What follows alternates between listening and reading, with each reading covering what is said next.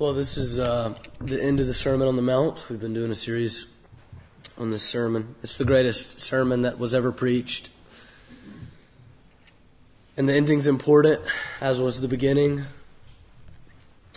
Jesus doesn't end his sermons the way we normally end our sermons. When I end a sermon, I usually try to end with as an emphasis on as much hope as possible. And Jesus doesn't do that here. He ends with the words, "I don't know you, you worker of lawlessness. Get away from me." This is partially because the great hope, the resurrection, is in the future. It's something still on the horizon of history when Jesus preaches this sermon. And secondly, because the whole sermon has been about this in part. It's been about two paths. A path to destruction, a path to being cut down and thrown into the fire, and a path to life. Path to destruction, path to life. And the way he titles those on the path to destruction at the end of our passage is that he calls them workers of lawlessness. Workers of lawlessness. Now we're celebrating the Lord's Supper tonight, and this passage can do a number on your assurance. This text is hard-hitting. Jesus comes to us tonight swinging for the fences of our heart. I just realized that's a baseball metaphor, so maybe you didn't catch it. But look, this is a text that can shake you to the core. So here we go. We dive in. I want to ask three questions. Who are these workers of lawlessness? Why are they workers of lawlessness? And the question that the text begs from us, am I one of them? So first, who are these workers of lawlessness? If you come with me to verse 22, you'll see that Jesus identifies them in a number of ways. The first thing that these workers of lawlessness do is they say, "Lord, Lord." They say, "Lord, Lord." Now, this is only the second time in the book of Matthew that Jesus has been called Lord. The first time was in Matthew 3:3 by John the Baptist.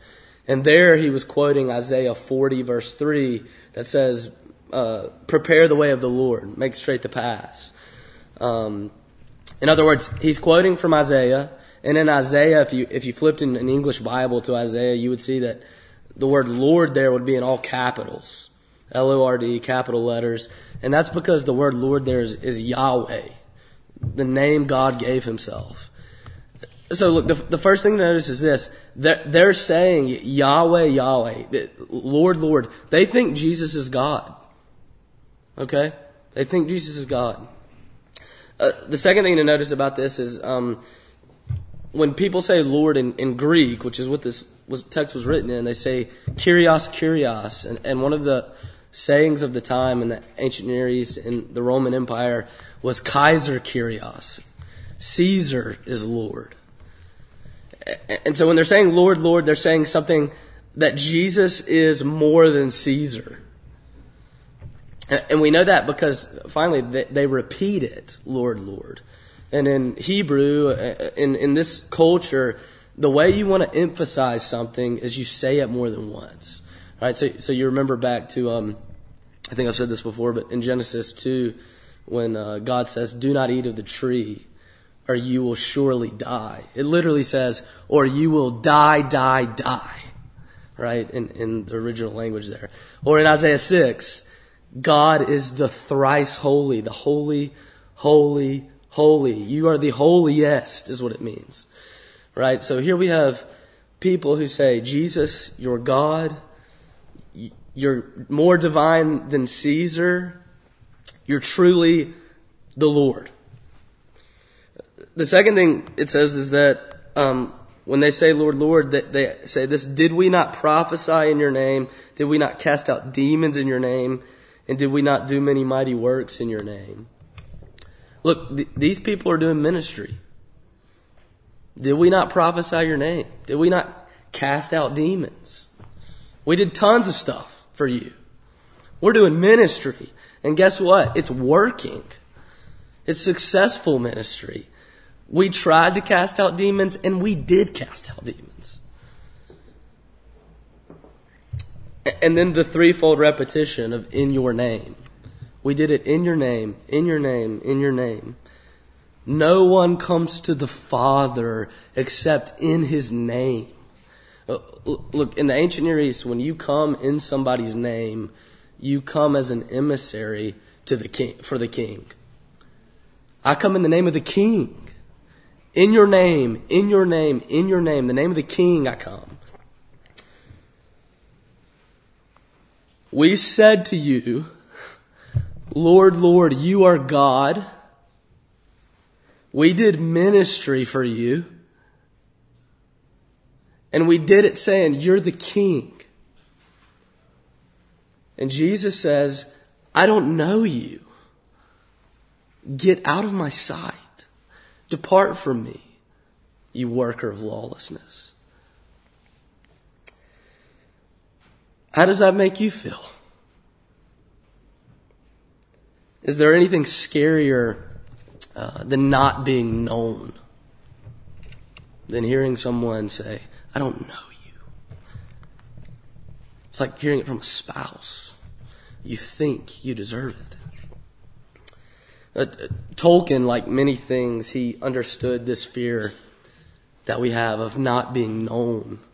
And across his books, he speaks often of the shadow. Gandalf talks about the shadow deep in the ancient chasm of old, where a darkness dwells that no one knows. Or when you put on the ring, you enter into a land of shadows.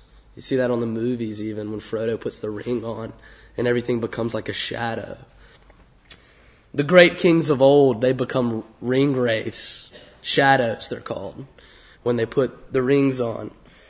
Not being known for Tolkien is like falling into a chasm, like a deep, dark, shadowy pit. It's not being seen. It's not being loved.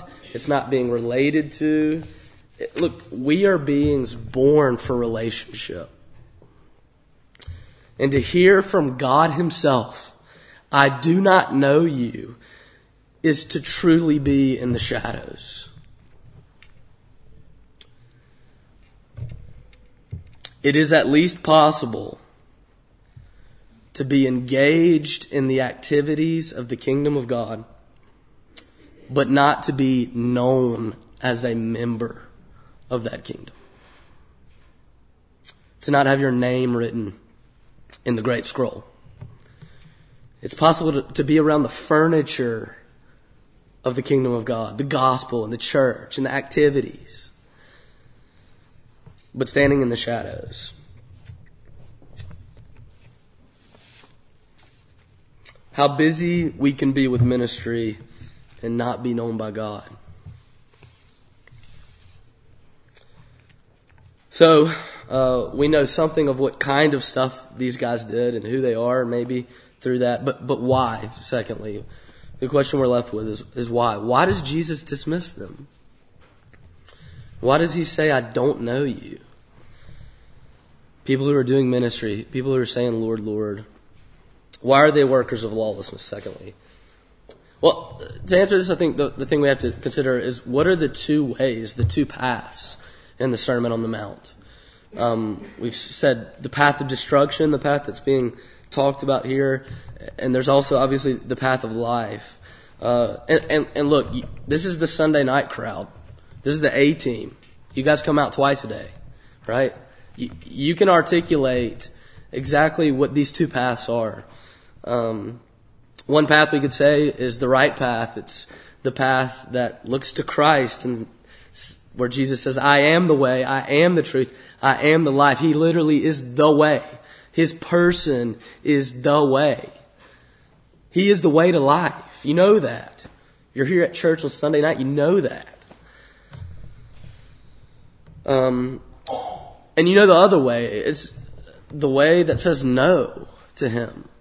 It's the way of the atheist. Jesus says as much in Matthew 10:33. He says, all who deny me before others, I will deny them to my Father. Right? This is the other path. It's the way of Cain, the way of Abel, the way of Esau, the way of Jacob, the way of Pontius Pilate, the way of Jesus, the way of the fallen angels, Satan himself, and the way of the angels that remained obedient. There are two ways, two paths. And they've been all over the Sermon on the Mount. And look, we can see these two paths. We can notice them. People who pray, people who don't pray. People who give alms, people who don't give alms. People who give to the poor, people who don't give to the poor. Right? Well, come with me and look at these metaphors that Jesus has provided us. The false prophets, they come in sheep's clothing, but if they were to take that clothing off, inside they would be wolves. Right? So we have real sheep, and we have wolves that look like sheep. And then, you will recognize them by their fruits. Verse 17, every healthy tree bears good fruit, but a diseased tree bears bad fruit. So now we have two trees. There's real sheep and fake sheep. There's diseased trees and real trees, healthy trees, right? And then even if you stretch down to, well, you might not have it if you don't have a Bible, but in verse 24, the passage for next week is the text about two houses built on two foundations, right? We got two types of sheep, two types of trees, two types of houses with two types of foundations. It's just like this morning, Derek mentioned that we have 12 pillars, right, in St. Columba's. 6 of them actually go down into the bedrock and help support the foundation of the church. But here's the thing. Before St. Columba's was renovated, if I were to take any of you in there, you wouldn't know which ones were the 6 that went down into the bedrock by just looking at the pillars. Wolves in sheep's clothing look like sheep. And trees look like trees. And houses look like houses. Look, here's the point. The workers of lawlessness in this text look like everybody else does. So it's not merely that we're talking about the path of destruction being the atheist way. The way that says no to Jesus. You can see that. You know what that looks like. Everybody can identify that. What Jesus is saying is, this is a path of destruction that's not so identifiable on the surface. It looks like other things. It looks like everybody else does. You can't tell from their activities. They do ministry. They show up on Sundays. They say, Lord, Lord. They might even be Sunday night people. But there's a difference, and it's found in the repetition of one line. The first time he says it is in verse 16. You will recognize them by their fruits. You will recognize them by their fruits. They are doers of the word. Now, what does he mean by you will recognize them by their fruits? What does he mean by the fruits idea? Well, look, this word fruits is all wrapped up in two different mixed metaphors. So let's see if we can make it a little bit more concrete. And I think to do that, we need to go back into the earlier parts of the sermon. This is the end of the sermon, and we can understand a bit what he's talking about by going back into the earlier parts. Look, Jesus uses this phrase, workers of lawlessness, for a group of people one other time in the Gospels. In 23:28, he says to the scribes and Pharisees, so you outwardly appear righteous to others, but within you are full of hypocrisy and lawlessness. So look, here's what Jesus is saying.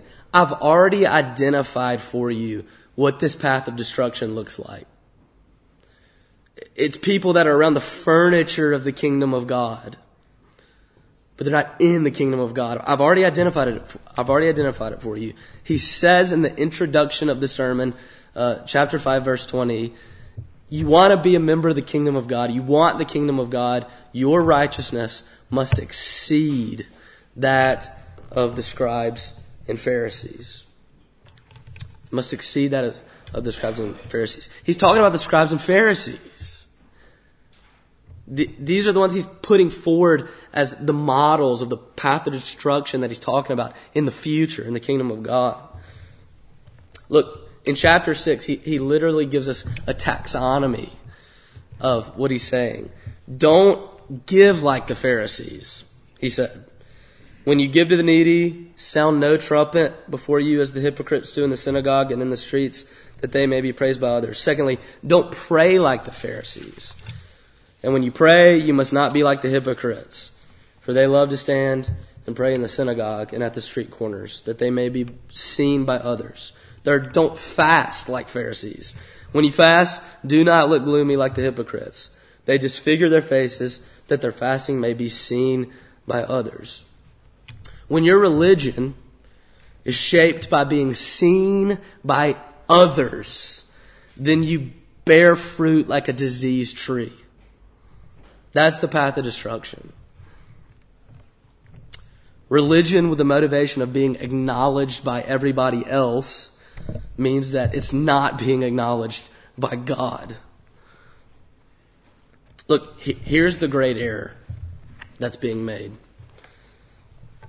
When they come to Jesus and Jesus dismisses them and they say, Lord, Lord, there's one verb to catch hold of. Did we not? Did we not? Did we not? You see? Lord, did we not do it? Did we not do this stuff for you? We did this stuff. We did this stuff. We did this stuff. Because of what we did. Now we ought to get.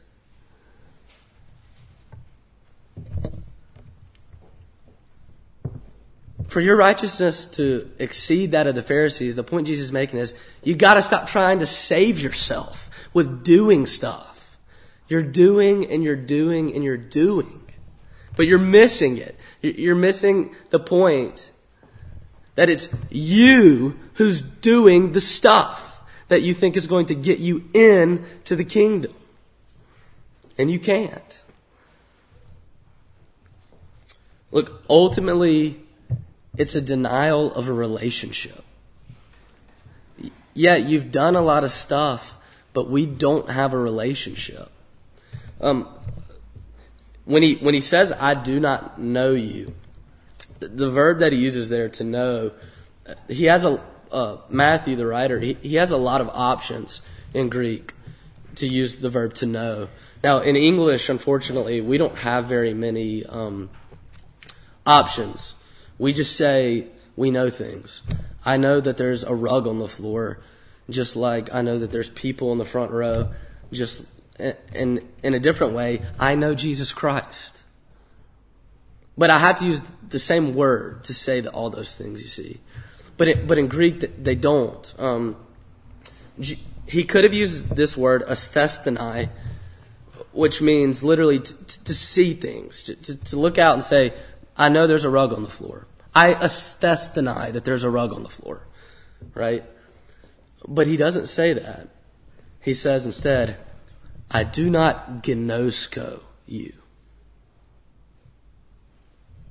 In other words, I do asthestheni you. I do see you. I know what you did. I see it. I know it. But I don't know you. See the difference? In other words, I'm not yours and you're not mine. We're not betrothed. There's a reason why the Bible uses the verb to know when it refers to sexual relationships throughout. It's talking about a word for intense relation, intimacy, right? I don't know you. You see. So thirdly and finally, the question of discernment that the text is asking us. Am I one of these people? You can't walk away without answering this question. Has the gospel really come in? Is being part of the Sunday night crowd masking the fact that you just don't really actually care about Jesus Christ?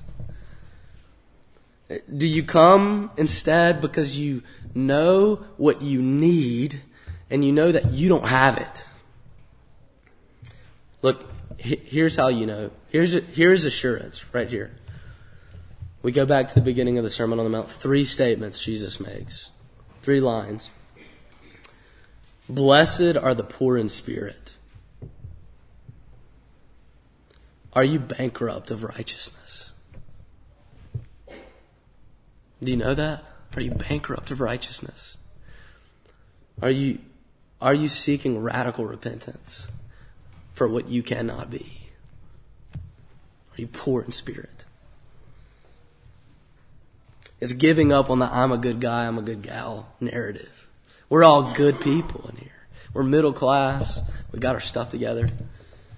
But we're not good people. Blessed are the poor in spirit. Repentance. Repentance. Blessed are those, secondly, who hunger and thirst for righteousness. The man and woman who hungers and thirsts for righteousness hungers and thirsts for it as a person who knows they're poor in spirit. So they don't look to themselves to find it. Look, if you run back to the Sermon on the Mount, you'll see this. Jesus has said, if you want to enter into the kingdom of God, your righteousness must exceed the scribes and Pharisees. And then he goes on this path. You must not lust, be angry, have broken relationships, make promises that you break, seek revenge, hold grudges, or hate your enemies. On top of that, you must have perfect prayer that never seeks to be seen by anyone else in any haughty fashion. You must fast without telling anyone. And you must give to the poor out of the goodness of your heart. You need somebody else's righteousness, you see. That's the point of the taxonomy. You're not that person. I'm not that person. If you want the kingdom of heaven, the righteousness you need is somewhere else. So do you repent and do you look outside yourself for your hope? And then thirdly and final, blessed are the merciful, for they will receive mercy. Look, here's the fruit of the healthy tree. Blessed are the merciful. The fruit of a living tree is mercy. You show mercy more and more because you know how much mercy you've been shown. In the acknowledgement of your need of another's righteousness, it starts to slowly seep in from your head to your toes, through your heart, and it just makes you into a person ever so slowly that loves to be merciful to people who don't deserve it. And kind and loving. Loving people. In this hangs the law and the prophets. Jesus tells us. Look, Paul has said this on our morning sermon series in Ephesians 1. When he says, I'm praying for you, there's 2 reasons why he says he's praying for you. Because you have faith in something that is not you, Jesus Christ. And secondly, because you love the saints. There it is. That's the healthy tree. Look, here's some assurance for you. You can operate your entire life within the walls, the furniture of the church setting with Pharisaical righteousness. Doing in order to get. And you can be told in the end, I do not know you. You are not named. You're not known. But Peter, our favorite apostle, steps into a courtyard at the end of Jesus' life, and a little girl comes up to him and she says, aren't you one of his boys? Don't you know this man? And he says, I do not know him. Betrayal, treason. Peter did not cry, Lord, Lord. He said, I don't know you. And then a couple days after the resurrection, Jesus invites Peter to have breakfast on the beach. And he says to him, you are the one who said that you did not know me. And by the power of my resurrection, I say to you, but I know you. Jesus Christ's death and resurrection is powerful enough for all of us who realize how many times we've said to him, I don't know you. When we look to him in repentance for that sin, for him to say, it's okay, I knew you when I was hanging on that tree. And I now know you by the resurrected power of the kingdom of God. Jesus says tonight, the right question to ask as you come to partake of the Lord's Supper is not this, am I worthy? No. Instead it's, do I come repenting? And if you do, come, eat my body, drink my blood, feast with me in inauguration of the kingdom of God. Let's pray.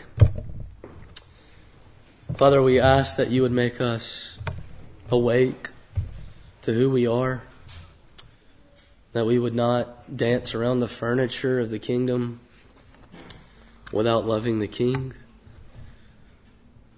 And so we ask that your Holy Spirit will work in us to change us. Tonight, that we would come to the table repenting of our sins of this week, repenting of our sins of old, knowing that your forgiveness is sufficient for all. And we ask that we would look nowhere else but the resurrection power of the crucified one for our invitation to the banquet feast. We ask for this in Jesus' name. Amen.